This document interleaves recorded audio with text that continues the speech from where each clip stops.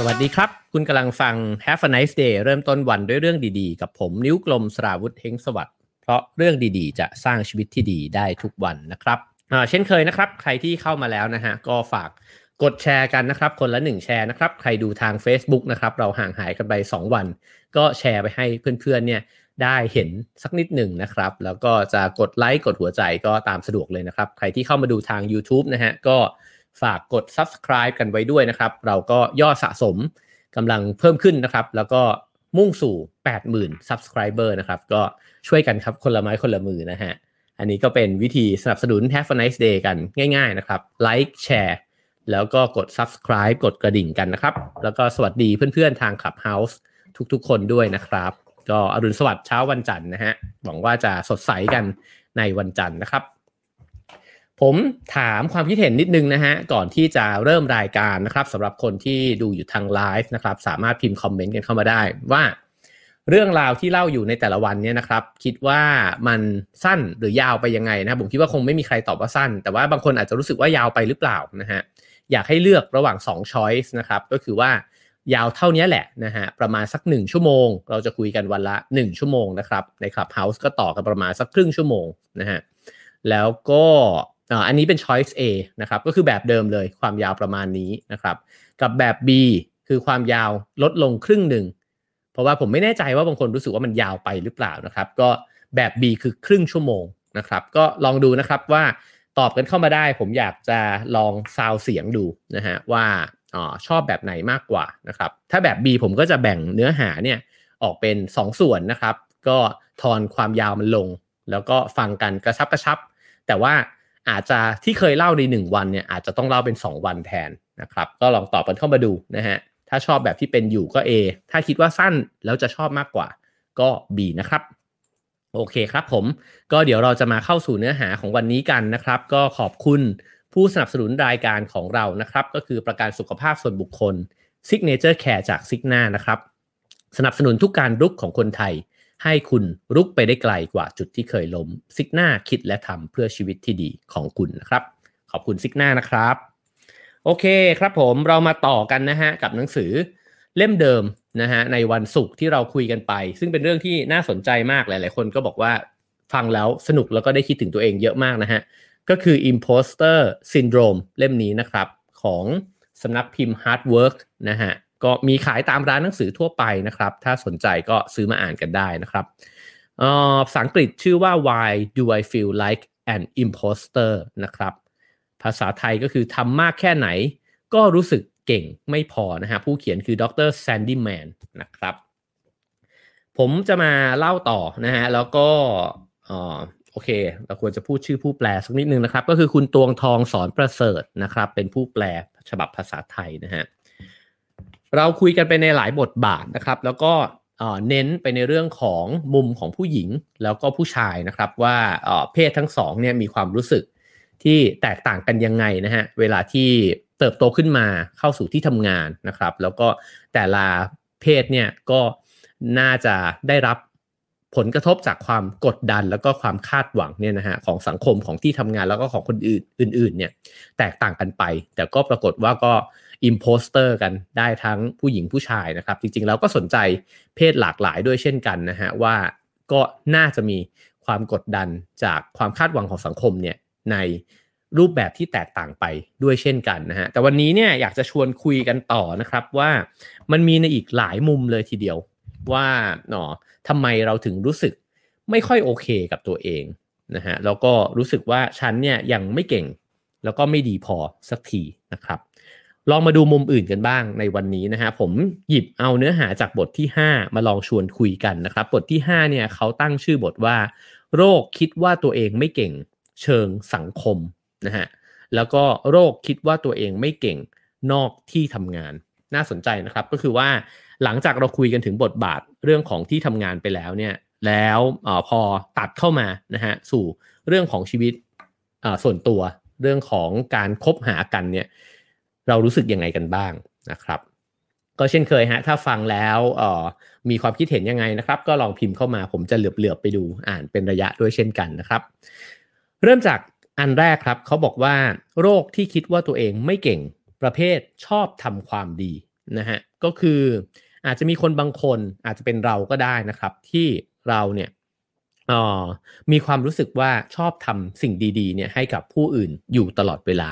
อาจจะมีเพื่อนบางคนที่เป็นแบบนั้นด้วยนะฮะก็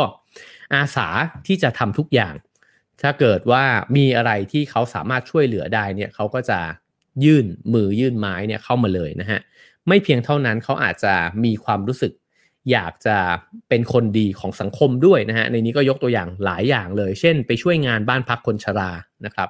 ถักไหมพรมให้กับเด็กแรกเกิดในประเทศโลกที่3นะครับอาจจะปรุงอาหารให้ผู้ป่วยวิ่งมาราธอนสมทบการกุศลนะครับแล้วก็มีอะไรอีกหลายๆอย่างนะฮะที่ถ้ามีโอกาสก็อยากที่จะทำสิ่งเหล่านั้นนะครับผมว่าคนเหล่านี้เราพบเห็นอยู่ในชีวิตประจำวันนะครับแล้วก็มักจะเป็นคนที่เรารักเป็นคนที่น่ารักด้วยนะฮะแล้วก็บางครั้งตัวเราเองก็เป็นแบบนั้นด้วยนะครับทีนี้เนี่ยเวลาที่เราเอ่ยปากชมแน่นอนนะฮะคนที่ทำแบบนี้เนี่ยเราชื่นชมอยู่แล้วนะครับแล้วเราก็จะชื่นชมเขาจริงๆเลยจากใจจริงว่าเอ้ยโหเธอนี่แบบโคตรดีเลยว่ะใจดีมากนะฮะแล้วก็สละเวลาช่วงเวลาว่างเนี่ยมาทำอะไรที่เป็นประโยชน์กับคนอื่นนะฮะแต่คนเหล่านี้เนี่ยเขาก็จะตอบกลับมาบอกว่าโอ้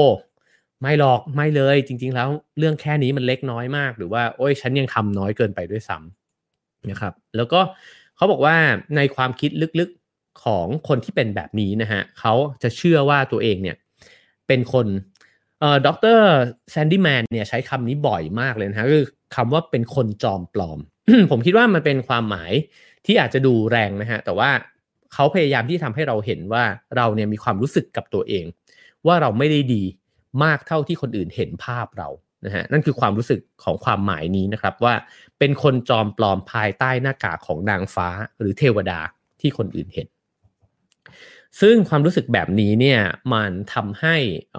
กดดันตัวเองนะครับแล้วก็มีความรู้สึกว่าคนอื่นเนี่ยเห็นฉันเนี่ยวิเศษเกินกว่าที่ตัวเองเป็นฉะนั้นจึงไม่แปลกที่เขาจะมีพฤติกรรมเนี่ยที่จะบอกกับเรานะฮะเวลาที่เราบอกเฮ้ยเธอเนี่ยน่ารักมากเป็นคนดีมากเขาก็จะยักไหล่เราบอกเฮ้ยอย่าชมกันเลยนี่มันเป็นเรื่องเล็กน้อยมากนะฮะ เขาบอกว่ามีเหตุผลอยู่ 2-3 ข้อที่จะอธิบายเรื่องนี้ได้นะครับก็คือข้อที่1เนี่ยบอกว่าคนเราส่วนใหญ่เนี่ยดูจะมีความเชื่อว่าคนที่ดีจริงๆเนี่ยคือคนที่จะต้องทำอะไรแล้วก็ไม่ได้คาดหวังผลตอบแทนเลยนะฮะก็ทำดีไปถ้าเกิดว่าคุณทำดีแล้วเกิด คาดหวังผลตอบแทนเนี่ยมันกลับกลายเป็นว่าคุณเป็นคนไม่ดีจริงอ่ะซึ่งอันนี้โอ้โหนักบุญมากๆนะครับซึ่งถ้าเกิดคิดแบบนี้แล้วเนี่ย เวลาที่เราทำดีอะไรสักอย่างแล้วเรารู้สึกในใจว่าเราก็อยากให้คนชมเนอะเราก็อยากให้มีคนมารักเรานะครับแบบนี้เนี่ยเราจะรู้สึกผิดกับตัวเองนะฮะทีนี้อีกอย่างหนึ่งก็คือ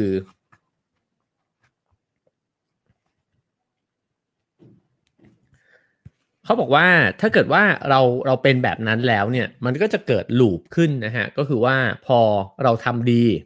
แล้วมีคนมาชมเราว่าเธอเป็นคนดีนะฮะ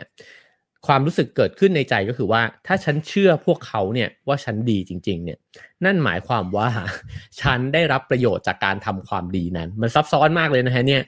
แล้วก็ถ้าฉันได้รับประโยชน์จากการทำความดีนั้นเนี่ยแปลว่าฉันไม่ดีจริงฉะนั้นเนี่ยฉันจึงรู้สึกขัดแย้งกันในใจเวลาผู้คนบอกว่าฉันเป็นคนดีฉันควรจะคิดว่าฉันไม่ใช่คนแบบนั้นและพอเป็นแบบนี้เข้าบ่อยๆเนี่ยฉันจึงรู้สึกว่าฉันจอมปลอมนะฮะแล้วก็ไม่สามารถที่จะลบล้างไอ้ความคิดเนี้ยไปได้นะฮะก็เลยเหมือนกับวนแล้วก็เลยต้องทำความดีเนี่ยให้มันมากขึ้นไปอีกเพราะว่าคนจะได้สมเหตุสมผลเนี่ยกับที่คนเขาชื่นชมเรานะครับอันนี้นี่เป็นสิ่งที่เกิดขึ้นได้จริงๆนะครับแล้วก็น่าที่จะทบทวนกันดูเหมือนกันนะฮะเพราะว่ามันก็เป็นสิ่งที่เกิดขึ้นกับคนหลายคนเลยทีเดียวนะฮะทีนี้เนี่ยมันเกิดขึ้นจากอะไรนะฮะเขาก็บอกว่าเป็นไปได้ว่าเราอาจจะเติบโตขึ้นมาเนี่ยในบ้านนะฮะที่มีวิธีการทำความดีแล้วก็ช่วยเหลือผู้อื่นนะฮะแล้วก็ถูกมองว่ามันเป็นความสำเร็จที่อาจจะยิ่งกว่าสถานะทางการเงินซะอีกนะฮะพอเราเติบโตมาในสังคมแบบนั้นค่านิยมแบบนั้นเนี่ยมันทำให้เราเนี่ยแทนที่คนอื่นเขาวิ่งไขว่คว้าความสำเร็จใช่ไหมฮะซึ่งนั่นก็อาจจะเป็นด้านลบอีกแบบนะฮะแต่เรากลับวิ่งไขว่คว้าความดี โอ้อันนี้นี่น่าคิดมากๆนะฮะผมแอบคิดว่าไม่เพียงแค่ในครอบครัวเท่านั้นแต่ว่าค่านิยมต่างๆนะฮะที่ผู้ใหญ่ที่วัฒนธรรมนะฮะหรือว่าสังคมเนี่ยปลูกฝังเราว่าเราจะต้องเป็นคนดีมากๆเลยเนี่ยมันก็ทำให้บางทีเราพยายามที่จะเป็นเทวดานางฟ้ามากๆนะครับแล้วก็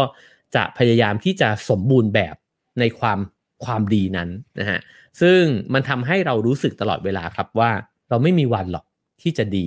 แบบที่เขาเนี่ยยอมรับกันหรือที่เขาบอกกันหรือเรียกกันว่าคนแบบนี้สิคนดีนะครับก็ฉะนั้นอันนี้เป็นแบบแรกนะครับก็คือแบบที่ทำดีเท่าไหร่ก็ไม่เคยรู้สึกว่าตัวเองดีพอไม่แน่ใจว่ามีใครเคยมีความรู้สึกแบบนี้บ้างหรือเปล่านะครับแบบที่สองนะฮะก็คือคนที่เป็น imposter syndrome เนี่ยในลักษณะที่เป็นคนที่ถูกนิยมชมชอบผมเคยมีคนมาปรับทุกข์เรื่องนี้เหมือนกันนะครับแล้วก็ผมคิดว่าคนที่อยู่ในแวดวงที่จะต้องทำงานที่มีคนชอบเยอะๆนะฮะเช่นวงการบันเทิงเนี่ยอาจจะมีความรู้สึกทำนองนี้อยู่เยอะเหมือนกันนะฮะเขาบอกว่าในแวดวงของเพื่อนเราเนี่ยมันก็จะมีคนบางคนที่เรารู้กันว่าเขาเนี่ยป๊อปปูล่ามากนะฮะแล้วก็ถ้ามีงานปาร์ตี้ที่ไหนถ้ามีการจัดงานเลี้ยงรุ่นอะไรแบบนี้เนี่ยคนนี้เนี่ยจะเป็นคนที่ใครๆก็อยากให้ไปนะฮะเชิญตลอดได้รับคำเชิญเนี่ยตลอดเวลาก็ในนี้เขาเรียกว่า Miss Popular นะครับทีนี้พอคนเรา Popular เนี่ยสิ่งที่มันจะเกิดขึ้นตามมาก็คือเขาจะต้องพยายามประคองความ Popular ของตัวเองไว้ทำทุกวิถีทางให้คนอื่นเนี่ยนิยมชมชอบแล้วก็ยอมรับตัวเองใช่ไหมครับความรู้สึกแบบนี้โหดนะฮะเพราะนั่นเท่ากับว่าเราไม่สามารถที่จะเลวได้อะไม่ต้องเลวแบบว่าไปทำอะไรไม่ดีกับคนอื่นนะแต่ว่าแค่คุณมารยาทไม่ดีหรือว่าคุณอาจจะบุคลิกไม่ดีนะครับหรือว่าไปพูดจาอะไรเสียดแทงจิตใจคนอื่นเนี่ยมันระวังไปหมดเลยทีนี้พอระวังไปหมดเลยเนี่ยมันก็เหมือนกับเราเนี่ยไปสร้างภาพตัวเองให้มันเป็นอนุสาวรีย์ที่บริสุทธิ์ผุดผ่องแล้วก็พยายามจะรักษาภาพนั้นตลอดเวลาซึ่งมันไม่ค่อยมีความเป็นมนุษย์สักเท่าไหร่นะครับแล้วก็พอเห็นภาพนั้นของตัวเองแล้วเนี่ยมันก็กดดันว่าฉันจะต้องเป็นแบบนั้นน่ะตลอดเพราะไม่งั้นเดี๋ยวคนไม่รักฉันนะฮะเกิดพูดอะไรผิดไปเพื่อนมันโกรธเพื่อนมันเกลียดหรือคนที่ยิ่งไม่ใช่เพื่อนเนี่ยเขาเกิดแบบไม่ชอบเราแล้วเนี่ย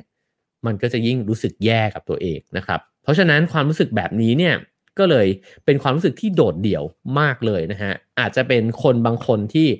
ดูเหมือนมีคนรู้จักมากมายเต็มไปหมด แต่ว่าเขาเนี่ยรู้สึกว่าโดดเดี่ยวมากเหงาในจิตใจนะครับแล้วก็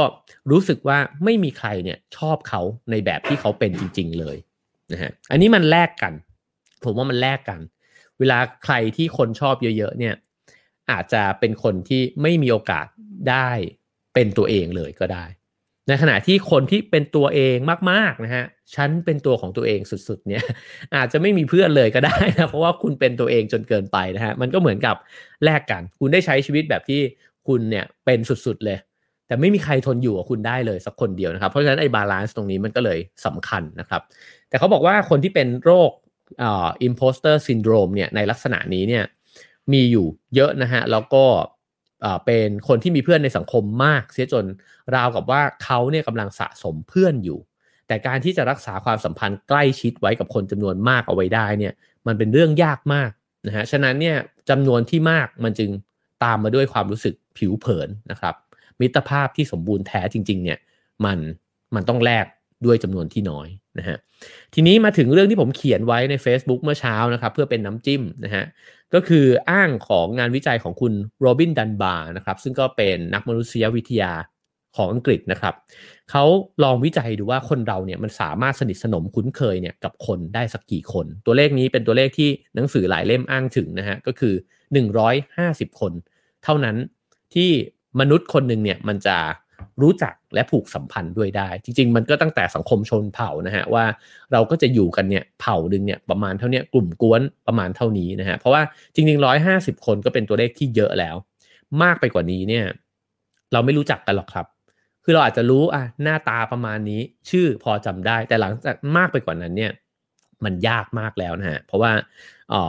ความสัมพันธ์เวลาสมองพลังงานเราเนี่ยมันก็มีให้เหมาะกับคนจำนวนเท่านี้แต่ที่น่าสนใจมากไปกว่านั้นเนี่ยหนังสือเล่มนี้เขียนลึกลงไปอีกนะฮะว่าใน150คนนี้เนี่ยมันมีเพียงแค่5คนเท่านั้นแหละหรืออาจจะน้อยกว่าด้วยซ้ ที่มันอยู่ในวงกลมที่แคบที่สุดของเราใกล้ชิดที่สุดของเราเนี่ยหรือเรียกมันได้ว่าเพื่อนแท้นะฮะลองฟังดูแล้วเนี่ยนึกหน้าใครออกนะฮะประมาณสัก5คนไม่เกินเนี่ยคิดว่าใครบ้างนะครับเป็นคนที่เราเนี่ยสามารถที่จะเชื่อมโยงอารมณ์กันเนี่ยได้อย่างลึกซึ้งนะฮะถ้าเป็นภาษาผมก็คือว่าเลวมาก็บอกมันได้อะทำชั่วมาก็บอกกับมันได้นะฮะหรือคิดร้ายกับใครเนี่ยกระทั่งบอกกับมันได้อิจฉาริษยาใครบอกมันได้หมดเลยนะฮะผิดพลาดห่วยโง่สับสนนะฮะ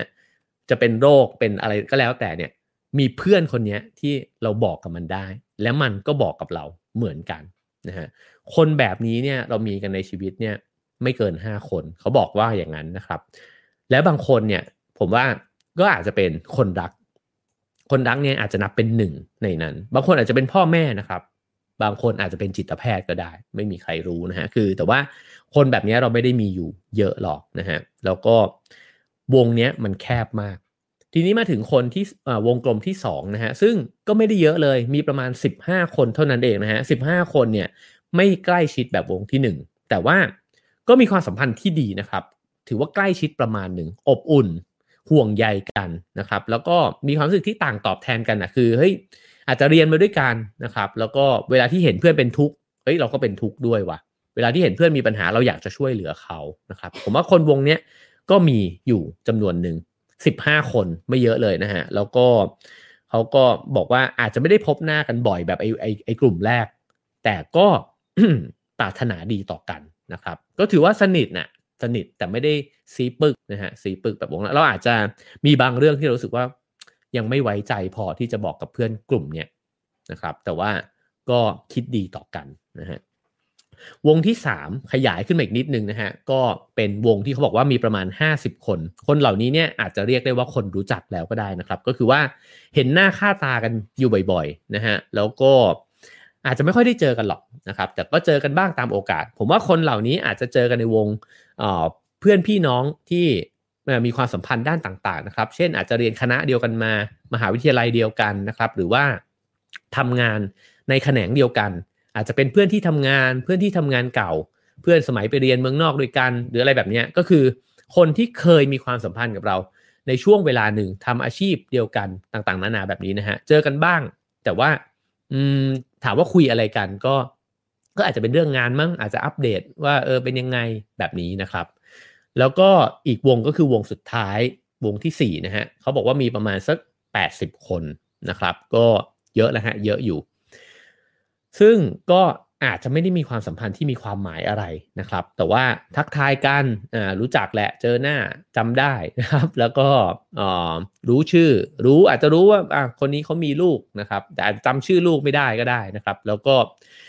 พูดคุยกันเรื่องนู้นเรื่องนี้แตะกันนะครับผมว่าคนเหล่านี้เนี่ยเป็นคนที่เราไปคอมเมนต์กันใน Facebook อยู่พอสมควรนะฮะก็ดีจังเลยทำอาหารอันนี้อันนั้นนะฮะแต่งตัวสวยจังเลยนะครับก็มีเพื่อนแบบนี้อยู่เยอะเหมือนกันถามว่า150คนที่แบ่งออกเป็นวงแบบนี้เนี่ยมันเยอะไหมถ้าเทียบกับเพื่อนใน Facebook ใน IG เนี่ยอาจจะไม่เยอะนะฮะอาจจะไม่เยอะบางคนมีคนตามใน Clubhouse เป็นพันเลยนะฮะก็จะถามว่าแล้วคนที่มันเยอะไปกว่า150คนนี้อีกล่ะมันยิ่งกว่าวงที่4ที่เราให้ฟังเมื่อกี้นะครับคือเราแทบจะรู้จักกันเพียงแค่มุมที่เขาอยากให้เรารู้จักเท่านั้นเองนะฮะเพราะฉะนั้นตัวเลข150กับตัวเลข5คนที่สนิทซีปึกเนี่ยมันเป็นตัวเลขที่น่าคิดมากเลยนะฮะแล้วก็ผมคิดว่ามีทั้งมุมที่เราฟังแล้วสบายใจก็คือว่ะงั้นจริงๆเราไม่ได้เป็นมนุษย์ประหลาดอะไอ้เพื่อนที่เราไว้ใจจริงๆมันก็ประมาณนี้แหละมนุษย์มันก็ซีปึกกันได้ประมาณ5คนเนี่ยแหละนะฮะก็ไม่ได้ประหลาดอะไรนี่หว่านะครับกับอีกแบบนึงก็คือมันน่าทบทวนฮะว่าเราอยากจะมีเพื่อนเยอะไปทำไมนี่น่าสนใจนะครับว่าเราจะมีเพื่อนเยอะไปเพื่ออะไรอาจจะมีคำตอบนะครับอาจจะมีคำตอบก็ได้เช่นบางคนบอกว่าก็รู้จักคนไว้เยอะก็จะได้มีโอกาสนะครับในการทำงานคิดอะไรได้ออกหลายๆอย่างนะฮะก็ถ้าตอบแบบนั้นได้ผมว่าก็จบแต่ไม่ใช่การคาดหวังว่าฉันจะไปผูกมิตรกับทุกคนแล้วก็คาดหวังว่าเขาก็จะรักฉันราวกับเป็นเพื่อนคนหนึ่งของเขาเพราะคุณอาจจะผิดหวังก็ได้แล้วก็คุณอาจจะเป็น imposter syndrome ก็ได้คือว่ารู้สึกว่าฉันเนี่ย เป็นเพื่อนที่ไม่ดีของใครแล้วก็คนอื่นก็ไม่ได้เป็นเพื่อนที่ดีของฉันเพราะฉันรู้จักคนเยอะมากแต่ฉันโคตรโดดเดี่ยวเลยนะฮะเพราะว่าฉันไม่ได้ซีใครเลยนะครับ คราวนี้มาถึงแบบที่3ฮะก็คือบอกว่าคุณที่เป็น imposter แบบที่ชีวิตเนี่ยดูเป็นสุขมากเลยนะฮะคือเวลาที่เราเห็นคนบางคนประสบความสำเร็จสุดๆนะฮะอาจจะหน้าที่การงานดีนะครับทุกอย่างที่ห่อหุ้มเขาไว้มันดูดีไปหมดเลยแต่งตัวดีมีสไตล์นะครับแล้วก็บ้านก็อาจจะดีถ่ายรูปอะไรออกมาเนี่ยมันดูดีไปหมดเลยนะฮะมองไม่เห็นเลยว่าคนแบบนี้เนี่ยจะมีความทุกข์หรือมีปัญหาได้ยังไงนะฮะไอความรู้สึกแบบที่มันครบถ้วนทุกอย่างแล้วเนี่ยเป็นความรู้สึกที่กดดันคนที่เป็นแบบนั้นนะฮะคนบางคนเนี่ยประสบความสำเร็จในหลายๆแง่มุมนะครับแล้วก็ฐานะชื่อเสียงเงินทองต่างๆนานานะฮะแต่ว่ากลับมีความรู้สึกแบบเดียวกันเนี่ยแหละครับกับที่คนในแบบที่ทำดีแล้วรู้สึกว่าตัวเองไม่ดีสักทีเนี่ยก็คือประสบความสำเร็จแล้วแต่จริงๆรู้สึกในใจว่าคนอื่นเนี่ยเขามองว่าฉันเก่งเกินกว่าที่ฉันมีความสามารถแบบนั้นนะฮะเขาบอกว่าจึงมีคนจำนวนมากเลยที่ประสบความสำเร็จแล้วเนี่ยเกิดอาการซึมเศร้าแล้วก็เป็นซึมเศร้าแบบเรื้อรังด้วยนะครับเพราะว่ามันเกิดความรู้สึกแบบนี้แหละแล้วก็มีการเก็บสถิตินะฮะบอกว่าคนที่ประสบความสำเร็จเนี่ยมีแนวโน้มที่จะมีภาวะซึมเศร้ามากกว่าคนธรรมดาเนี่ยที่ไม่ได้พีคประสบความสำเร็จเนี่ย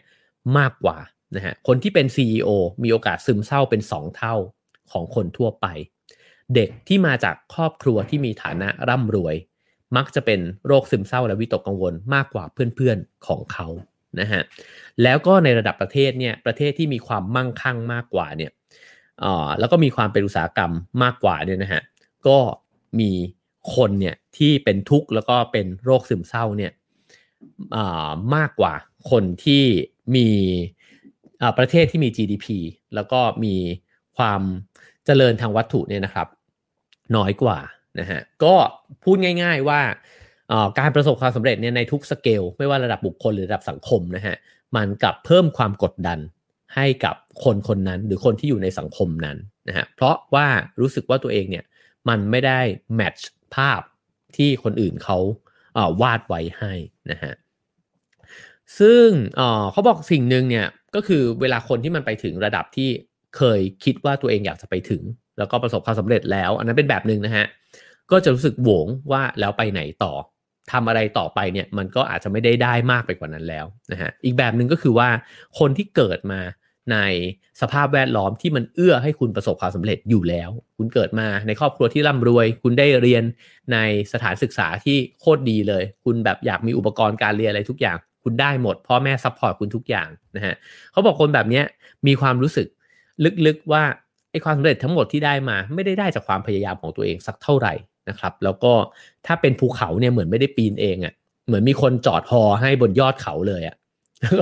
แล้วก็ถามกับตัวเองตลอดว่าตกลงความหมายของชีวิตฉันมันคืออะไรนะครับก็อ้างคำพูดของวิกเตอร์แฟรงเคิลนะฮะผู้เขียนMan's Search for Meaning เนี่ยอีกทีหนึ่งนะฮะว่าไอ้ความหมายเนี่ยมันสำคัญมากเพราะว่าความหมายเนี่ยมันช่วยสร้างเป้าหมายให้กับชีวิตของเรานะครับถ้าเกิดว่าเราไม่มีเป้าหมายเนี่ยมนุษย์เนี่ยมันก็เหมือนกับขาดทิศทางและแรงจูงใจมันเหมือนตื่นมาแล้วคุณมีทุกอย่างแล้วก็คุณโอเคกับชีวิตเกินไปอ่ะ แล้วคุณก็ไม่รู้จะเดินไปไหนนะฮะไอ้ความว่างเปล่าเนี่ยมันโหดร้ายมากนะครับแล้วก็แบบที่2เนี่ยก็คือว่าความหมายเนี่ยมันสร้างคุณค่าหรือมาตรฐานที่เรามาตัดสินตัวเองด้วยนะฮะก็คือว่าถ้าเรายังรู้สึกว่าตัวเองยังก้าวไปข้างหน้าได้อีกเนี่ยมันดูมีความหมายขึ้นมาแล้วถ้าก้าวไปถึงเว้ยฉันได้พิสูจตัวเองว่ะแต่ถ้ามันไม่มีเนี่ยมันไม่รู้ว่าเราจะตื่นมาแล้วก็นิยามตัวเองยังไงดีนะครับและอย่างที่3ก็คือว่ามันช่วยให้เรามองเห็นคุณค่าของตัวเราเองนะฮะก็ทั้งหมดรวมกันเนี่ยมันก็พูดง่ายๆอ่ะผมคิดว่ามันเหมือนกับมียอดเขาให้ไปนะฮะแล้วก็เดินด้วยตัวเองด้วยแต่ว่าถ้าเกิดว่าในสมการนี้มีสิ่งใดสิ่งหนึ่งหายไปเช่น1มันไม่มียอดเขาอันนี้ลำบากนะฮะ2คือมียอดเขาอะแต่คนอื่นไปส่งให้ถึงที่เลยนะครับ3ก็คือว่ารู้สึกว่าไอการที่เรายืนอยู่ตรงเนี้ยตกลงแล้วเรายืนอยู่เพื่ออะไรนะครับหรือว่าคุณไปถึงยอดเขาแล้วมันไม่มียอดเขาให้ปีนต่อนะฮะก็อันนี้ก็เป็นอีกองค์ประกอบหนึ่งนะฮะที่ทำให้คนรู้สึกแย่กับตัวเองแล้วก็รู้สึกว่าตัวเองไม่เก่งพอสักทีนะครับ อีกแบบหนึ่งก็คือเขาบอกว่ามีคนที่รู้สึกว่าตัวเองไม่เก่งพอเนี่ยเพราะเป็นคนเคร่งศาสนาอันนี้ก็น่าสนใจนะฮะคือคนที่มีความสนใจอย่างลึกซึ้งมากเลยเนี่ยในแง่ของจิตวิญญาณและศาสนาอาจจะเป็นคนที่พยายามที่จะปฏิบัติเนี่ยในแบบแผนที่ดีงามอันนี้คล้ายๆคนแบบแรกนะฮะก็คือว่าพอเห็นภาพแล้วว่าแบบแผนที่ดีงามมันควรจะเป็นยังไงอ่ะเรามีภาพนั้นชัดบางทีเนี่ยเราอาจจะสร้างภาพนั้นเนี่ยหลอกตัวเองและหลอกคนอื่นได้ด้วยซ้ำนะฮะว่าฉันเนี่ยโอ้โหโคตรมีเมตตามีความรักนะฮะมีสติมีอะไรต่างๆนานาเนี่ยเรามันเรื่องพวกนี้นี่เรื่องกิเลสกับอัตตานี่มันหลอกเราแบบเนียนมากจนเราไม่รู้ตัวนะครับแล้วเราก็คิดว่าตัวเราเองเนี่ยดีมากดีแบบระดับที่ฉันฝึกมาดีอ่ะนะฮะแต่จริงๆลึกๆในใจเนี่ยมันจะมีความรู้สึกว่าไม่จริงว่ะเราไม่ได้ดีขนาดนั้นน่ะเราไม่ได้มีเมตตามีสติมีศีลธรรมรักษาศีลได้ขนาดนั้นนะครับเพราะฉะนั้นไอ้สิ่งเหล่านี้เนี่ยบางทีมันเป็นด้านลบนะฮะแล้วก็ทำให้รู้สึกแย่กับตัวเองมันแย่ลึกๆฮะแย่ลึกๆในแบบที่คนอื่นไม่รู้หรอกและบางทีเราก็ไม่รู้ตัวเองด้วยนะครับ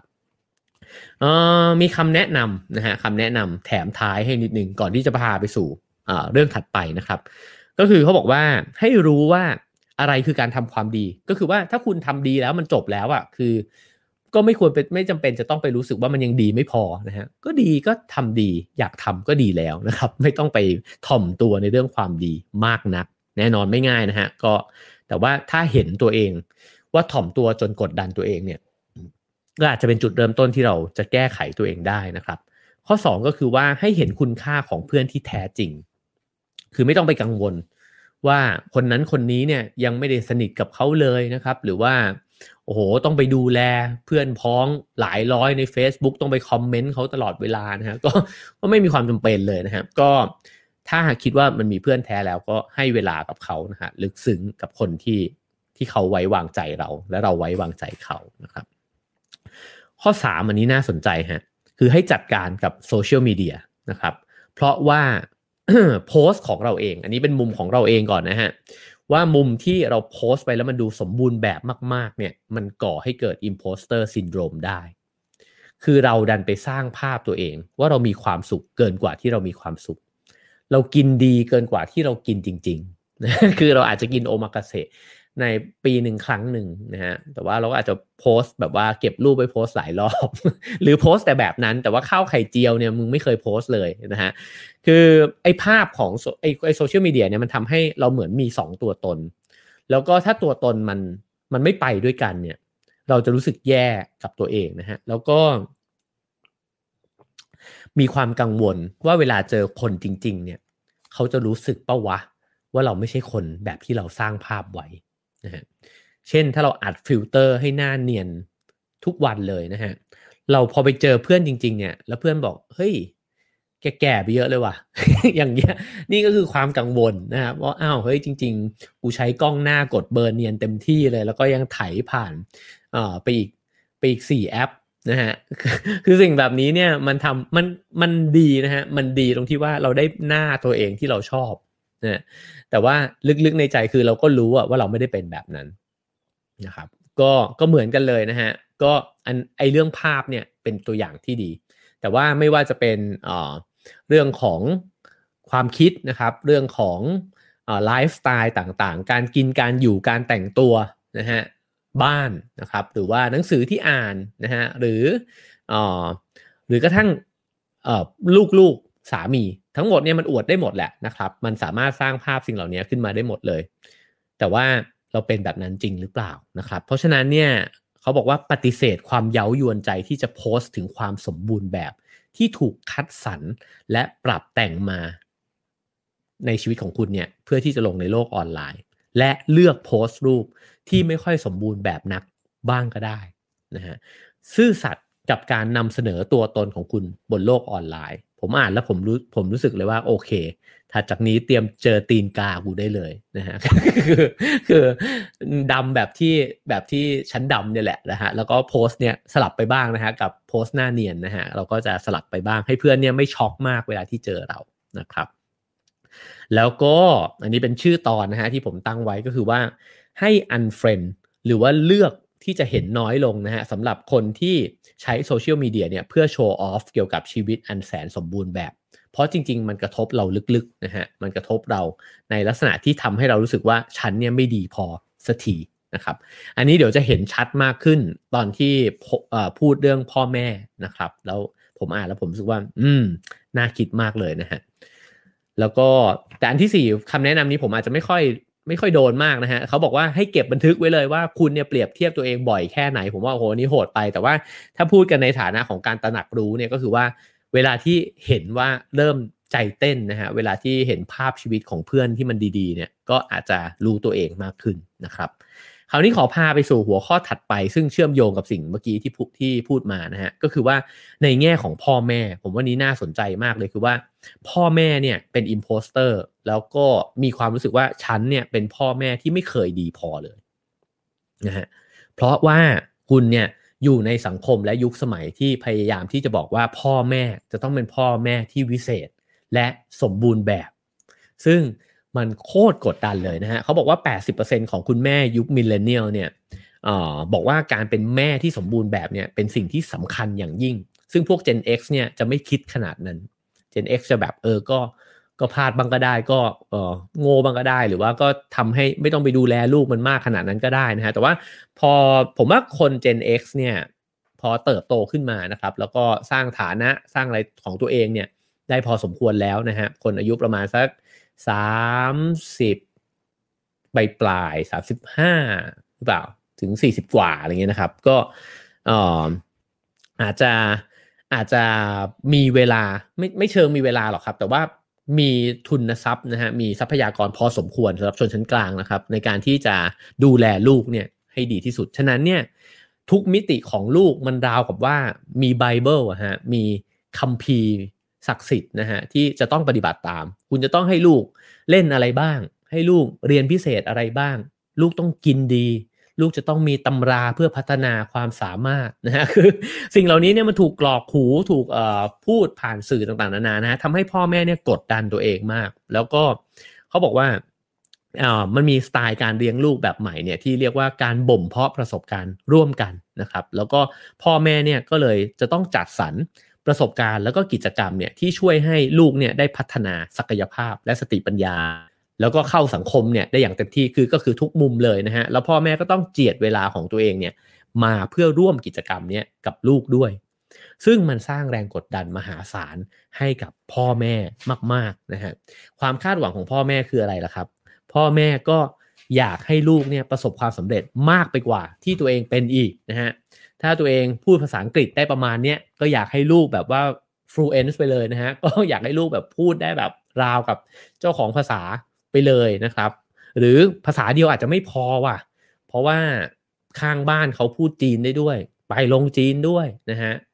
แต่ญาติอีกคนนึงพูดฝรั่งเศสได้ด้วยว่ะอัดมันเข้าไปอีกนะฮะแต่มันเต้นบัลเล่ด้วยว่ะมันเล่นเปียโนด้วยสีไวโอลินเป็นอีกนะฮะตีจะเข้อีกดีดจะเข้คือมันโหดมากอ่ะผมว่ามันโหดมากนะฮะแล้วก็ตอนที่ผมอ่านหนังสือเล่มนี้ผมรู้สึกว่าเห็นใจพ่อแม่มากเลยนะฮะแล้วก็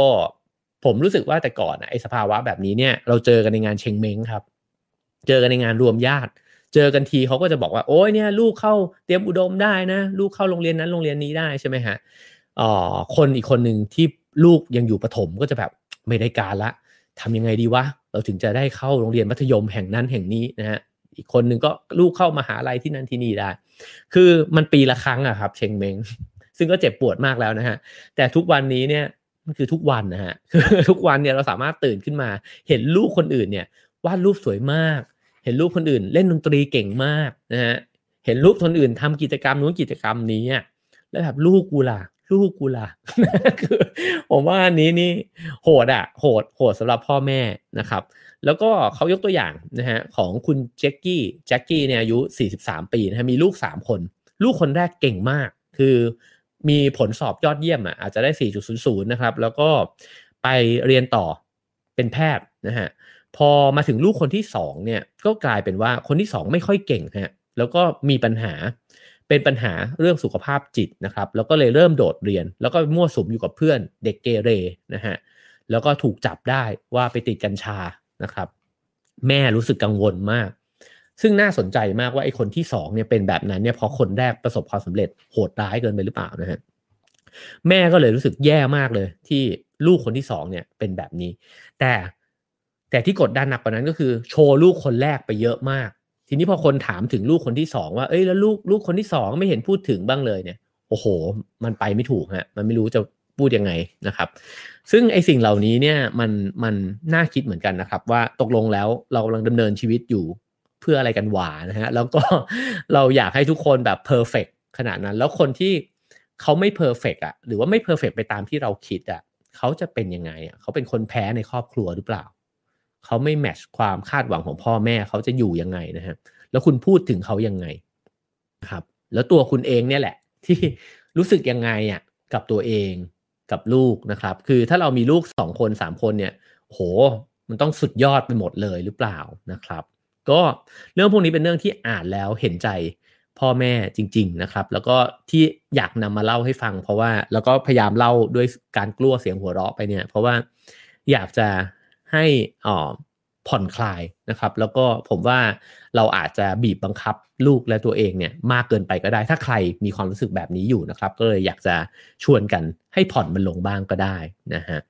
แล้วเขาก็ยังบอกอีกว่าพ่อแม่มือใหม่เนี่ยก็จะถูกกระตุ้นนะฮะด้วยสื่อต่างๆเนี่ยแหละที่บอกว่าถ้าคุณอยากเป็นพ่อแม่ที่ดีอยากจะให้ลูกเนี่ยเก่งเนี่ยคุณต้องมีของเล่นดังต่อไปนี้ของเล่นกระตุ้นพัฒนาการนะฮะไล่มาเลยตั้งแต่3เดือน6เดือน8เดือน12 1ขวบ2ขวบ3ขวบเนี่ยคือมันโอ้โหฟังแล้วแบบโอ้ดีนะเนี่ยแมวกูไม่เล่นของเล่นเยอะขนาดนี้นะฮะคือก็เลยรู้สึกว่าเออเห็นใจนะเห็นใจพ่อแม่จริงๆนะครับแล้วก็ความรู้สึกที่เขาบอกในใจพ่อแม่คือฉันจะล้มเหลวไหมวะถ้าฉันเลือกของเล่นเนี่ยให้ลูกไม่ดีพออ่ะเพราะลูกฉันเนี่ยมันจะพัฒนาไม่เท่ากับลูกเพื่อนนะครับแล้วก็ยังต้องไปแสวงหาคลาสเรียนเนี่ยสำหรับเด็กเนี่ยในโปรแกรมพิเศษเข้าไปอีกนะฮะเพื่อยกศักยภาพลูกนะฮะก็ไม่ว่าอะไรต่างๆนานา108,000อย่างนะครับผมว่านี่ก็เป็นสิ่งที่เราเห็นกันอยู่แล้วมันมีคำหนึ่งที่น่าสนใจมากก็คือคำว่า mumpetition นะฮะก็คือมาจากcompetition นั่นเองนะฮะมันก็คือเป็นวัฒนธรรมของแม่ที่แข่งขันกันหรือจะเปลี่ยนเป็น dad petition ก็ได้เช่นกันนะฮะก็คือพ่อที่เอาลูกเนี่ยมาแข่งขันกันนะฮะแล้วก็เปรียบเทียบแข่งขันแล้วก็อวดลูกในมุมที่ลูกเนี่ยเก่งถามว่ามันเป็นเรื่องแปลกประหลาดไหม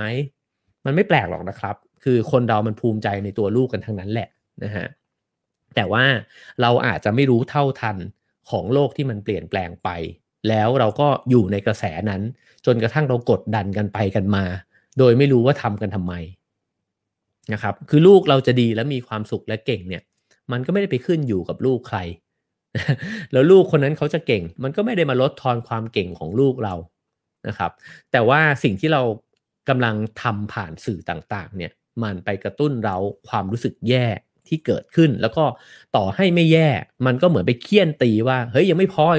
เขากวดไล่มาแล้วนะเว้ยลูกเราต้องไปอีกเรานำหน้าเขาอยู่ก็ยังไม่พอต้องไปอีก คืออันนี้นี่โอ้ยเหนื่อยนะฮะเหนื่อยจริงนะฮะแล้วก็ไอ้เจ้าโซเชียลมีเดียนี่แหละมันเป็นสิ่งกระตุ้นนะฮะที่ทำให้เกิดการประทับตรารองรับนะฮะในบรรดาของพ่อแม่ทั้งหลายเสียงชื่นชมจากเพื่อนๆนะฮะที่มาชื่นชมลูกของเราเนี่ยบางทีทำให้เราเสพติดนะฮะถ้าลูกของเราเกิดแบบโหโชว์แล้วเล่นดนตรีเก่งมากหรือว่าวาดรูปเก่งมากแล้วเพื่อนเข้ามาอุ้ยเก่งมากเลยเรารู้สึกว่าให้รูปมันก็ต้องเอามาอีกมาเดี๋ยวพ่อจะได้เอามาโพสต์ลงอีกนะครับหรือลูกสอบได้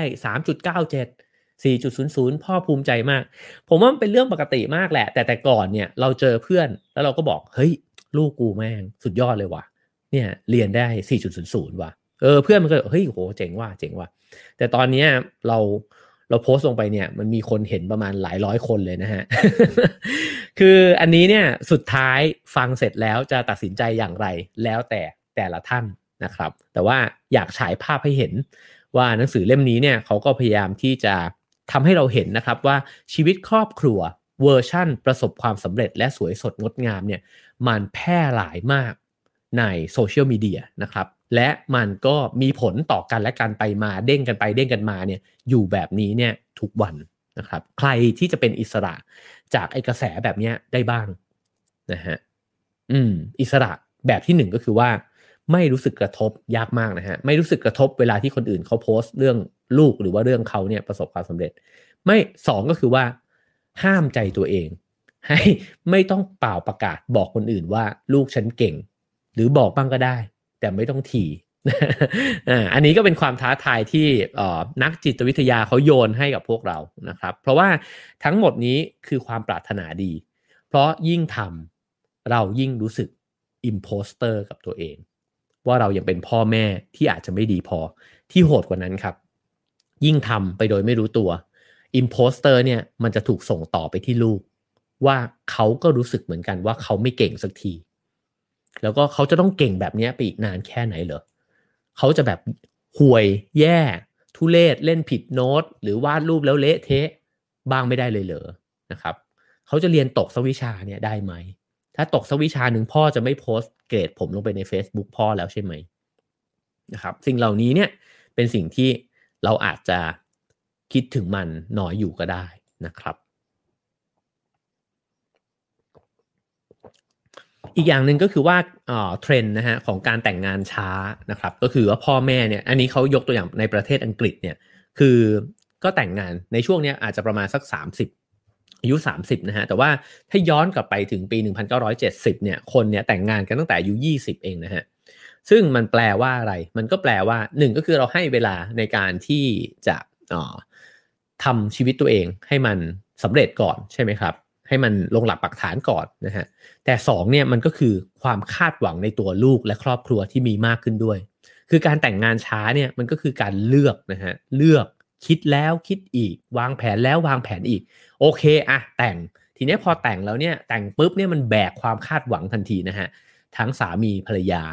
แล้วก็พอมีลูกก็แบกกันหมดทั้งครอบครัวเพราะว่าฉันเนี่ยไอการแต่งงานเนี่ยมันถูกคาดหวังเอาไว้มากนะฮะแม่ต้องเป็นแม่ที่ดีที่สุดพ่อต้องเป็นพ่อที่ดีที่สุดลูกก็ต้องเป็นลูกที่ดีที่สุดด้วย โหดกันทุกทุกมิตินะฮะแล้วก็อันนี้น่าสนใจวิธีสอนลูกครับเขาบอก Gen X เนี่ยสอนลูกบอกว่าถ้าอยากให้ลูกกินผักเนี่ยจะบอกว่าต้องกินผักนะสมมุติชื่อน้องอะไรน้องเอต้องกินผักนะถ้าน้องเอไม่กินผักเนี่ยแม่ไม่ให้กินไอติมไอเอก็ไม่รู้จะทำไงฮะจะทำยังไงล่ะถ้าก็กูอยากกินไอติมนี่หว่ากูก็กินผักไปก่อนเดี๋ยวจะได้กินไอติมอดเปรี้ยวไว้กินหวานนะครับแต่เขาบอก Gen Y เนี่ยไม่ได้สอนลูกแบบนี้นะฮะ Gen Y เขามีวิธีอีกแบบหนึ่งเพราะว่าเขาอยู่ในโลกอีกใบหนึ่งนะฮะเขาจะบอกว่าผักเนี่ยมันดีนะลูกมันมีวิตามินมันมีแร่ธาตุหลายๆอย่างนะที่เนื้อเนี่ยมันไม่มีนะแล้วเวลากินแล้วเนี่ยลูกจะมีสายตาที่ดีขึ้นลูกจะมีระบบขับถ่ายที่ดีขึ้นคือเขาบอกว่าอันนี้เป็นตัวอย่างนะครับแต่ว่าประเด็นก็คือว่า Gen Y เนี่ยดีลกับลูกด้วยเหตุผลไม่ใช่คำสั่งเพราะว่าโลกมันอยู่ในอีกใบนึงแล้วซึ่งมันไม่ได้มีถูกมีผิดนะฮะแต่ว่ามันเป็นความแตกต่างซึ่งมันจะทำให้เห็นชัดว่ามันไม่ง่ายที่จะดีลกับเด็กรุ่นใหม่ๆนะครับเพราะฉะนั้นพ่อแม่ Gen Y เนี่ยก็เลยผิดหวังแล้วก็ถูกลูกปฏิเสธเนี่ยมากขึ้นมากกว่าคนรุ่นพ่อแม่ Gen X แล้วก็ไม่ต้องนับว่าไอ้คนรุ่นผมเนี่ยโตมายังไงพ่อผมนี่คือกินผักไม่กินนี่ตี คือคนรุ่น Gen X เนี่ยโตมากับพ่อแม่รุ่น Baby Boom เนี่ยที่โหดกว่าโหดขึ้นไปอีกนะคือมันจะเป็นคำสั่งแต่แน่นอนนะครับโลกมันคลี่คลายมาสู่จุดที่เราไม่สามารถที่จะลงไม้ลงมือกันได้แล้วล่ะนะฮะเด็กรุ่นใหม่เนี่ยเขาต้องการเหตุผลนะครับแต่ประเด็นที่หนังสือเล่มนี้พยายามจะบอกก็คือว่าฉะนั้นเนี่ยพ่อแม่เนี่ยกดดันมากเพราะคุณคุยกับลูกลูกคุณไม่เชื่อคุณง่ายๆหรอกแล้วคุณอยากจะเป็นพ่อแม่ที่ดีตามตำราด้วยแต่ลูกก็ดื้อกับคุณอีกนะเพราะฉะนั้นคุณโดนทุกทางนะฮะก็อีกอย่างหนึ่งที่ก็เป็นอีกปัจจัยนะครับก็คือว่าพ่อแม่ชาวมิลเลนเนียลหรือ Gen Y เนี่ยก็ไม่ได้อาศัยอยู่รวมกับครอบครัวใหญ่ด้วยนะฮะไลฟ์สไตล์มันเปลี่ยนไปนะครับคุณก็อยู่กับสามีหรือว่าภรรยาของคุณแล้วก็เลี้ยงลูกกันไปนะฮะฉะนั้นเนี่ยไอวิธีเลี้ยงเด็กแบบอื่นมันจึงไม่ได้อยู่ในส่วนผสมของครอบครัวด้วยเช่นสมมุติพ่อแม่อาจจะดีลกับลูกด้วยเหตุผลก็ได้นะฮะแต่อากงอาม่าเนี่ยอาจจะบอกว่ากินผักหรือกินผักหรือไม่กินผักอ้วไม่ให้กินขนม คือเด็กเนี่ยมันยังได้เจอวิธีสอนที่หลากหลายขึ้นนะฮะแต่ว่าเขาบอกว่าพอเราแยกครอบครัวกันมาอยู่เป็นครอบครัวเล็กเนี่ยเด็กๆเองเนี่ยก็ ก็เจอก็ไม่ได้มีการสอนที่หลากหลายแบบนั้นนะฮะแล้วก็ไม่สามารถที่จะแสวงหาคำแนะนำในวิธีการสอนเนี่ยจากคนในรุ่นอื่นๆได้ด้วยเช่นกันนะครับทีนี้พอเป็นแบบนั้นแล้วเนี่ยมันก็ไม่แปลกนะครับที่พ่อแม่ก็จะถูกกดดันน่ะจากทุกปัจจัยที่ผมเล่ามาทั้งหมดนี่ก็คือว่าปัจจัยมันเยอะมหาศาลมากเลยนะฮะอืมทีนี้พอเป็นแบบนั้นแล้วเนี่ยเราก็เลยมีความรู้สึกไม่มั่นคงนะฮะในตัวเองว่าเราเป็นพ่อที่ยังไม่ดีพอเป็นแม่ที่ยังไม่ดีพอและไอ้ความไม่มั่นคงนี้เนี่ยมันก็ถ่ายทอดนะครับไปสู่ลูกด้วยนะฮะก็เพราะฉะนั้นเนี่ยพออันนี้เมื่อกี้พูดไปบ้างแล้วนะครับแต่ว่าผมรวบให้ละกันว่าก็เราก็เลยเกิดกระแสที่มันเกิดการที่เรียกว่ายัดเยียดการเรียนเนี่ยให้ลูกนะครับลูกก็เลยจะต้องเรียนรู้ทุกอย่างเพื่อที่จะได้เป็นลูกที่ดีแต่จริงๆลึกไปกว่านั้นเนี่ยเขาบอกว่ามันเกิดจากการที่พ่อแม่อยากเป็นพ่อแม่ที่ดีมากกว่าด้วยซ้ำนะฮะเพราะฉะนั้นทั้งหมดที่เล่ามาก็ น่าจะทำให้เห็นนะฮะบางคนอาจจะอินนะฮะบางคนบอกว่าลูกอาจจะขำพ่อแม่นะครับเพราะฉะนั้นเขาบอกว่ามีกลยุทธ์สำหรับพ่อแม่ที่เขาแนะนำนะฮะจากนักจิตวิทยานะครับแนะนำว่าข้อหนึ่งคือจงยอมรับว่าการเป็นพ่อแม่ที่สมบูรณ์แบบมันไม่มีอยู่จริงหรอกนะฮะแล้วก็คุณลองสารภาพกับเพื่อนคุณดูสิว่าฉันเนี่ยทำพลาดเรื่องเหล่านี้กับลูกเขาบอกว่าคุณเชื่อเลยว่าเพื่อนคุณก็จะปรับทุกข์กลับมาเหมือนกันว่าว่ะเครียดเหมือนกันเครียดกับลูกเรื่องนี้มากนะฮะเพราะว่าพ่อแม่ไม่ได้ดีขนาดที่เราอยากจะเป็นขนาดนั้นหรอกนะครับข้อ2ก็คือว่าอย่าตัดสินความสามารถในการเลี้ยงลูกของคุณเนี่ยด้วยเรื่องเล็กๆน้อยๆนะฮะเช่นคุณอาจจะไม่ได้มีของเล่นทุกอย่างที่เด็กที่มีพัฒนาการดีจะต้องมีนะฮะคุณอาจจะไม่ได้จดจำอุปกรณ์ว่ายน้ำของลูกคุณเนี่ยได้ทุกชิ้นนะฮะแล้วก็ลูกคุณอาจจะไม่ต้องประกวดชุดแฟนซีในโรงเรียนเนี่ยได้ที่1เหมือนเพื่อนเขาก็ได้นะครับคือไม่ต้องโอ้โหไปสุดยอดซะทุกเวทีนะฮะยอมให้คนอื่นเขาบ้างนะครับข้อ2ก็คือว่าจงจดจำเอาไว้ว่าความสำเร็จของลูกคุณเนี่ยหรือความล้มเหลวของลูกคุณเนี่ยมันไม่ได้เป็นสิ่งสะท้อนทักษะในการเลี้ยงลูกของคุณวงเล็บทั้งหมดนะฮะมันคงสะท้อนบ้างแหละแต่มันไม่ทั้งหมดเพราะว่ามนุษย์เนี่ยมันเป็นปัจเจกบุคคลเขาจะดีหรือไม่ดีมันมีปัจจัยเงื่อนไขอื่นอีกตั้งเยอะนะฮะบางคนเอาลูกเข้าโรงเรียนดีเลยอ่ะแต่ก็ปรากฏว่าลูกก็ไปเจอกลุ่มเพื่อนที่ก็ไม่ดีอยู่ดีนะ ซึ่งคือสิ่งเหล่านี้มันเป็นปัจจัยที่อาจจะควบคุมไม่ได้ก็ได้นะครับก็เขาก็เลยบอกว่าก็ปล่อยวางความรู้สึกแบบนี้บ้างนะฮะข้อ4ก็คือว่าอันนี้โหด unfriend หรือว่า unfollow นะฮะเพื่อนที่ชอบโพสต์ภาพอวดความเป็นพ่อแม่ที่สมบูรณ์แบบนะฮะอันนี้ก็คือที่มาของชื่อตอนที่ผมตั้งในวันนี้นะครับว่าผมว่าไม่ว่าตั้งแต่เราลากกันมาในช่วงต้นนะฮะก็คือว่าไม่ว่าคุณจะเป็นพ่อแม่หรือคุณจะเป็นใครก็ตามเนี่ยแต่ว่าคุณเริ่มรู้สึกว่าการโพสต์ในสิ่งที่มันเป็นสมบูรณ์แบบอะชีวิตที่ดีเนี่ยจนเกินไปนะฮะก็หายเพื่อนคนนั้นบ้างก็ได้ไม่ต้องไปเห็นนะครับเพราะว่าไอ้สิ่งเหล่านี้เนี่ยมันกระตุ้นต่อมอิมโพสเตอร์ของเรานะฮะแล้วก็ในมุมตัวเองด้วยเขาบอกว่าห้ามใจตัวเองไม่ให้โพสต์โอ้อวดลูกตัวเองเอาไว้บ้างนะฮะไม่ใช่ว่าอวดลูกตัวเองไปทุกเรื่องแล้วผมว่าในวงเล็บก็คือว่าเราก็ไม่ควรโพสต์โอ้อวดชีวิตตัวเองในทุกเรื่องด้วยเช่นกันไม่ใช่ว่าคนจะมองเราไม่ดีนะฮะแต่เพราะคนจะมองเราดีเกินกว่าที่เราเป็นเราไม่ได้เก่งขนาดนั้นเราไม่ได้แบบอ่านหนังสือเยอะขนาดนั้นไม่ได้ไปเที่ยวตลอดเวลาแบบนั้นไม่ได้กินอาหารหรูขนาดนั้นทุกมื้อนะฮะคือสิ่งเหล่านี้นี่แหละที่เขาบอกว่ามันกระตุ้นอิมโพสเตอร์ของเรานะฮะแล้วยิ่งไปโพสต์อวดลูกใช่ไหมฮะว่าลูกเราเจ๋งเราเก่งเนี่ยมันก็กระตุ้นเราเองนี่แหละว่าจริงๆแล้วเราอาจจะยังเป็นพ่อแม่ที่ไม่ได้ดีลูกไม่ได้เก่งขนาดนั้นนะฮะแล้วก็อันที่5ก็คือคล้ายๆอันที่แนะนำไปในเรื่องส่วนตัวนะครับเขาบอกว่าโพสต์รูปที่ไม่สมบูรณ์แบบอะติงตองบ้าๆบอๆอะลงไปใน Facebook ลงไปใน IG บ้างนะฮะรวมถึงรูปลูกด้วยนะครับลูกก็ติงตองบ้างก็ได้นะครับแล้วก็ข้อ6ก็คือว่าแนะนำเรื่องการเลี้ยงลูกเนี่ยจากคนอื่นๆบ้างนะฮะแล้วก็ไม่ใช่ว่าเชื่อตามตำราหรือว่า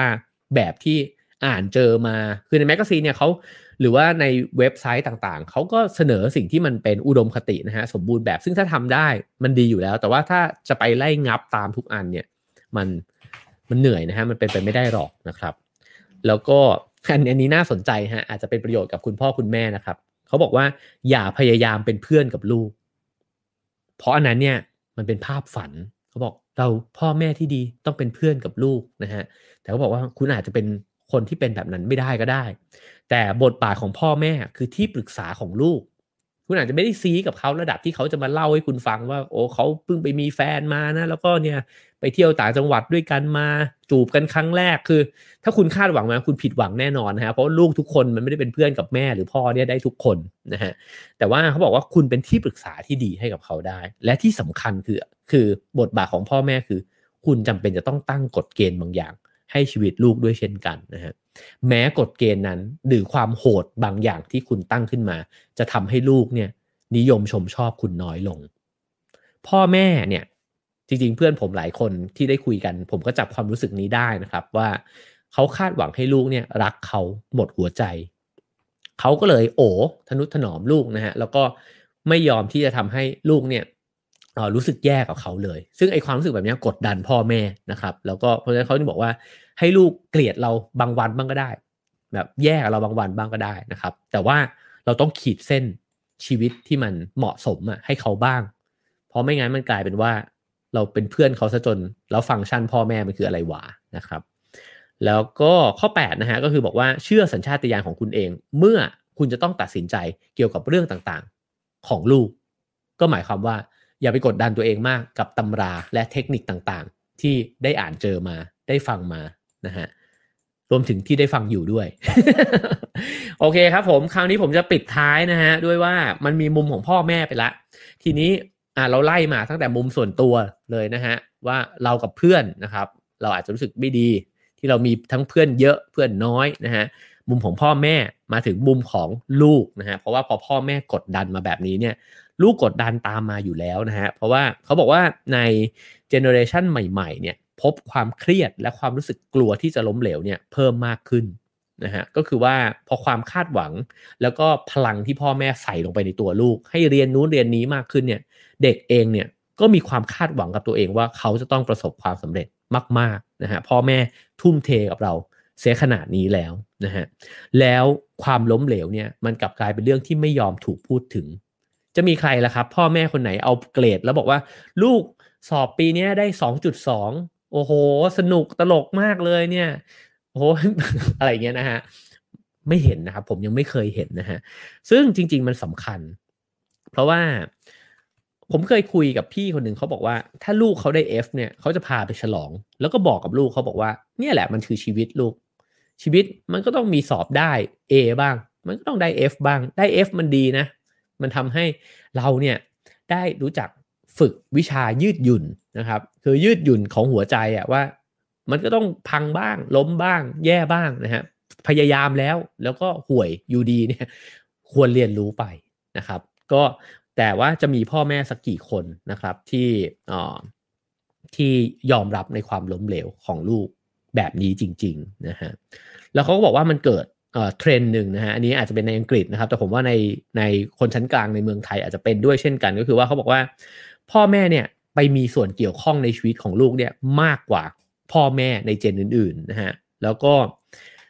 ไปเกี่ยวข้องกับการแสวงหาความรู้และสติปัญญาเนี่ยของลูกมากขึ้นเพราะว่าจะต้องใช้เวลาว่างร่วมกันนี่มันเป็นวัฒนธรรมของพ่อแม่สมัยใหม่นะฮะที่จะใช้เวลาว่างร่วมกับลูกเนี่ยมันก็เลยกลายเป็นว่าพ่อแม่เนี่ยเหมือนกับจะเรียกว่าสรรหาก็ได้อาจจะเรียกว่ายัดเยียดได้บ้างในบางกรณีว่าเนี่ยลูกควรจะเรียนรู้เรื่องนี้นะเนี่ย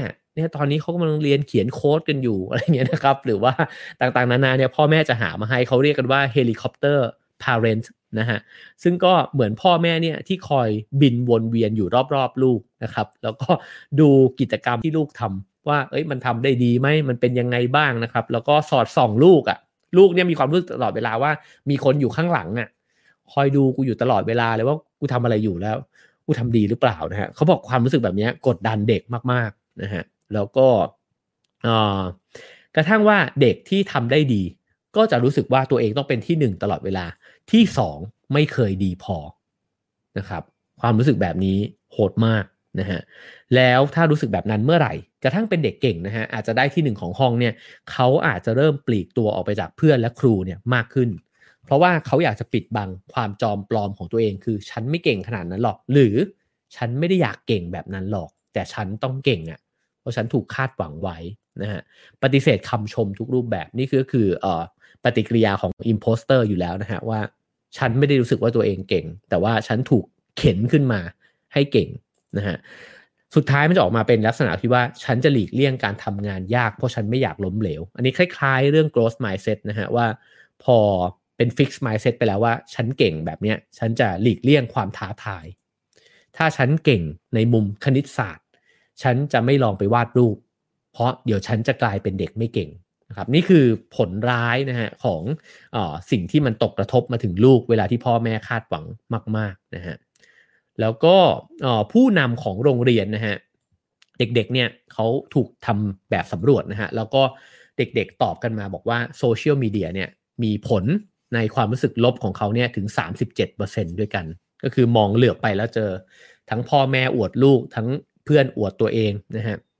ก็ทำให้รู้สึกว่าไม่มีความสุขนะครับนอกจากนั้นเนี่ยก็เกิดเทรนด์หนึ่งในอังกฤษนะฮะที่บอกว่าเด็กๆเนี่ยจะไม่สนใจประสบการณ์ทำงานที่มันไม่เจ๋งอ่ะเช่นแต่ก่อนอาจจะมีการไปเสิร์ฟในบาร์ใช่ไหมครับก็มีอยู่แหละแต่ว่าเขาไม่ได้รู้สึกว่ามันเป็นประสบการณ์ชีวิตที่ควรจะไปทำหรือว่ามีคุณค่าเพราะว่ามันโพสต์อวดแล้วมันไม่เท่นะฮะอันนี้ก็มีผลมาจนถึงขั้นของการเลือกประสบการณ์ชีวิตด้วยนะครับซึ่งจริงๆแล้วประสบการณ์ชีวิตที่มันดีมันก็ควรจะหลากหลายใช่ไหมฮะมันไม่ใช่ว่าใช้ชีวิตเพื่อประสบการณ์ที่สุดยอดหรือว่าที่มันเท่หรือว่าเจ๋งเท่านั้นนะครับก็อันนี้ก็เป็นอีกผลลัพธ์หนึ่งนะฮะที่เกิดขึ้นแล้วก็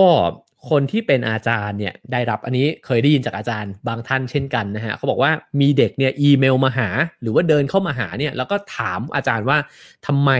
ผมได้94คะแนนจาก100ครับอีก6คะแนนมันหายไปไหน เขาบอกว่า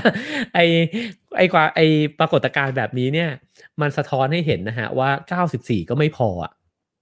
คือมันต้อง100อ่ะนะฮะแล้วก็เป็นไปได้ว่าความคิดความรู้สึกแบบนี้มันก็สืบทอดมาจากความคาดหวังของพ่อแม่ด้วยเช่นกันนะครับการที่พ่อแม่เนี่ยตรีตราลูกนะฮะให้เป็นภาพอะไรบางอย่างเช่นลูกคนนี้เนี่ยเป็นคนเก่งมากเลยลูกคนนี้วาดรูปสวยมากลูกคนนี้เป็นคนจิตใจดีมากเลยนะลูกคนนี้เฟรนลี่มากๆพอพูดแบบนี้ให้เขาฟังบ่อยๆอะครับเขาจะรู้สึกว่าเขาต้องเป็นแบบนั้นแล้วก็ดิ้นรนให้เป็นแบบนั้นนะครับแล้วก็อันนี้ก็จะทำให้เขาเป็นอิมโพสเตอร์ได้เหมือนกันนะครับก็คือว่ามันมีภาพที่พ่อแม่สร้างขึ้นมาให้เขาเป็นแต่เขาไม่ได้เป็นแบบนั้นเต็มร้อยนะครับก็จะรู้สึกไม่ดีกับตัวเองอีกอันนึงก็คือว่าอันนี้เรารู้กันอยู่นะฮะแต่ว่าอดไม่ได้ก็คือว่าเขาบอกว่าเด็กๆก็ไม่ควรถูกนำไปเปรียบเทียบกับพี่น้องหรือว่าไม่ควรเปรียบเทียบกับใครเลยในโลกใบนี้ ไอ้ประเภทที่แบบเนี่ยข้างบ้านเขาได้ 4.00 นะข้างบ้านเขาเอ็นติดมหาลัยนั้นมหาลัยนี้นะครับก็นั่นแหละครับก็เป็นสิ่งที่ทำให้เด็กๆโตขึ้นมาเป็นอิมโพสเตอร์นะครับแล้วก็อีกสิ่งหนึ่งที่อาจจะทำได้คือพ่อแม่เนี่ยสามารถร่วมมือกับลูกๆนะครับในการที่นั่งลงคุยกันแล้วก็ถามลูกว่าลูกอยากทำอะไรคิดว่าทำอะไรแล้วมีความสุขนะครับแล้วก็ทำไมทำอันนี้แล้วได้ดีอ่ะทำไมวาดรูปแล้วสวยจังเลยนะฮะและสนับสนุนเขาในเรื่องที่เขาทำได้ดีนะครับโดยที่ไม่จำเป็นจะต้องไปอวดใครหรือว่าเปรียบเทียบกับใครนะครับแล้วก็ไม่จำเป็นจะต้องไปตั้งความคาดหวังกับลูกเนี่ยให้มันสูงขนาดนั้นนะฮะก็ลูกเราก็ประมาณเนี้ยก็โอเคแล้วนะฮะแล้วก็ดีๆในหลายๆแง่มุมนะฮะไม่จำเป็นจะต้องไปสุดยอดมากเลยก็ได้นะครับแล้วก็อย่าชื่นชมลูกมากเกินไปและอย่าวิพากษ์วิจารณ์ลูกมากจนเกินไปด้วยเช่นกันนะครับแล้วก็อีก2คำแนะนำนะฮะก็คือบอกว่าให้ลูกทำในสิ่งที่ตัวเองมั่นใจนะครับและอย่าไปช่วยเหลือลูกมากเกินไปอันนี้น่าสนใจเขาบอกว่าพ่อแม่ที่ประคับประคองลูกมากๆเนี่ยกับทำให้ลูกเป็นอิมโพสเตอร์เพราะลูกรู้สึกว่าเขาเดินมาถึงตรงเนี้ยมีแม่ประคองตลอดทางเลยนี่หว่าฉันสอบได้ที่1โอ้โหแม่นี่หาหนังสือติวมาให้หาติวเตอร์มาให้เพียบเลยนี่หว่าฉันทำอะไรเองบ้างวะนะครับ เขาบอกอย่าประคับประคองมากเกินไปให้ลูกเนี่ยเดินไปล้มสอบตกนะฮะผิดหวังอกหักให้ลูกเป็นแบบนั้นแล้วลูกจะได้รู้สึกว่าก็กูใช้ชีวิตมาแบบนี้แหละแล้วก็ได้เลือกได้ตัดสินใจมาตั้งเยอะแยะนะครับก่อนที่จะมาถึงจุดที่ตัวเองโอเคนะฮะแล้วก็ อีกอันนึงสุดท้ายนะฮะเขาบอกว่าระมัดระวังความคาดหวังเกี่ยวกับเรื่องเพศก็คือเพศชายเพศหญิงเพศหลากหลายของลูกด้วยนะฮะไม่ใช่ว่าผู้หญิง จะต้องเรียบร้อยอ่อนน้อมอ่อนหวานเสมอไปผู้หญิงก็มีได้หลายแบบผู้ชายต้องเข้มแข็งอย่าร้องไห้เป็นลูกผู้ชายอย่าร้องไห้ให้พ่อเห็นสิ่งเหล่านี้ก็สร้างจิบน้ำนิดนึงครับ สิ่งเหล่านี้ก็สร้างอิมโพสเตอร์ให้กับลูกด้วยเช่นกันนะครับก็คือว่าเราไปคาดหวังว่าเพศใดเพศหนึ่งมันจะต้องเป็นแบบใดแบบหนึ่งทั้งที่จริงเนี่ยมันมีความหลากหลายซับซ้อนมากมายเต็มไปหมดในความเป็นมนุษย์นะฮะฉะนั้นทั้งหมดที่เล่ามานะฮะผมว่าน่าจะทำให้เห็นนะครับว่าไอ้ความรู้สึกไม่ดีกับตัวเองมันมีรากที่มาหลายอย่างมากและหลายๆอย่างที่เราทำกันอยู่และใช้ชีวิตกันอยู่นะฮะก็ไม่ว่าจะเป็นการพยายามสร้างความสัมพันธ์ที่มันล้นมือนะฮะแล้วก็รู้สึกกับตัวเองว่าแต่ไม่มีเพื่อนแท้เลยสักคนเนี่ยก็เป็นอิมโพสเตอร์การพยายามจะเป็นพ่อแม่ที่สมบูรณ์แบบที่สุดในโลกนะฮะแล้วก็มากดดันให้ลูกจะต้องเป็นลูกที่สมบูรณ์แบบที่สุดในโลกด้วยเช่นกันก็ทำให้ตัวเราเองเนี่ยเป็นพ่อแม่ที่เป็นอิมโพสเตอร์ซินโดรมแล้วก็ยังส่งต่อความรู้สึกแบบนี้ให้กับลูกด้วยเช่นกันว่าฉันก็ไม่ดีสักทีทั้งหมดที่พูดมานะฮะก็ผมโชว์ปกหนังสืออีกทีนะครับ Imposter Syndrome หนังสือเล่มนี้นะครับสนใจลองหาซื้ออ่านได้แต่ว่านำมาเล่าเนี่ยด้วยความปรารถนาดีจริงๆนะครับแล้วก็เห็นใจว่าการเป็นพ่อแม่ไม่ง่ายเลยโดยเฉพาะในยุคสมัยที่ราวกับว่ามันมีสูตรสำเร็จแล้วก็มีคนคอยติ๊กเช็คลิสต์เราตลอดเวลาว่าคุณทำแล้วหรือยังนะครับก็ฉะนั้นจึงอยากจะลดความคาดหวังในชีวิตนะฮะชวนกันมาลดความคาดหวังในชีวิตของคนเราเนี่ย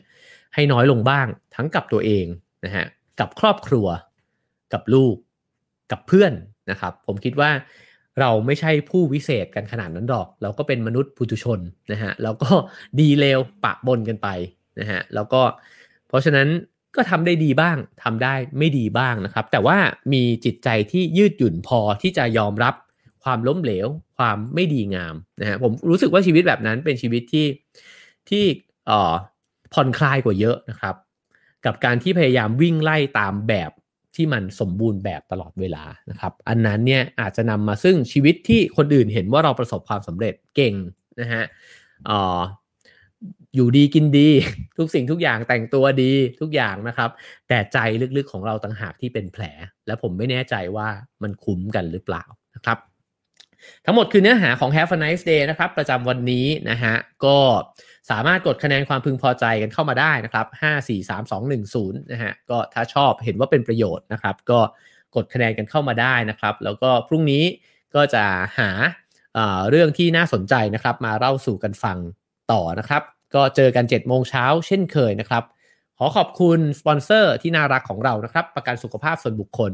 Signature Care จาก Cigna นะครับสนับสนุนทุกการรุกของคนไทยให้คุณรุกไปได้ไกลกว่าจุดที่เคยล้ม Cigna คิดและทำเพื่อชีวิตที่ดีของคุณนะครับขอบคุณ Cigna ด้วยนะครับแล้วก็ขอบคุณเพื่อนพี่น้องทุกคนเลยนะฮะในไลฟ์นะฮะ Facebook YouTube นะครับวันนี้เราอยู่กันถึงประมาณเกือบ 1,500 คนนะฮะในช่วงพีคนะครับแล้วก็ขอบคุณ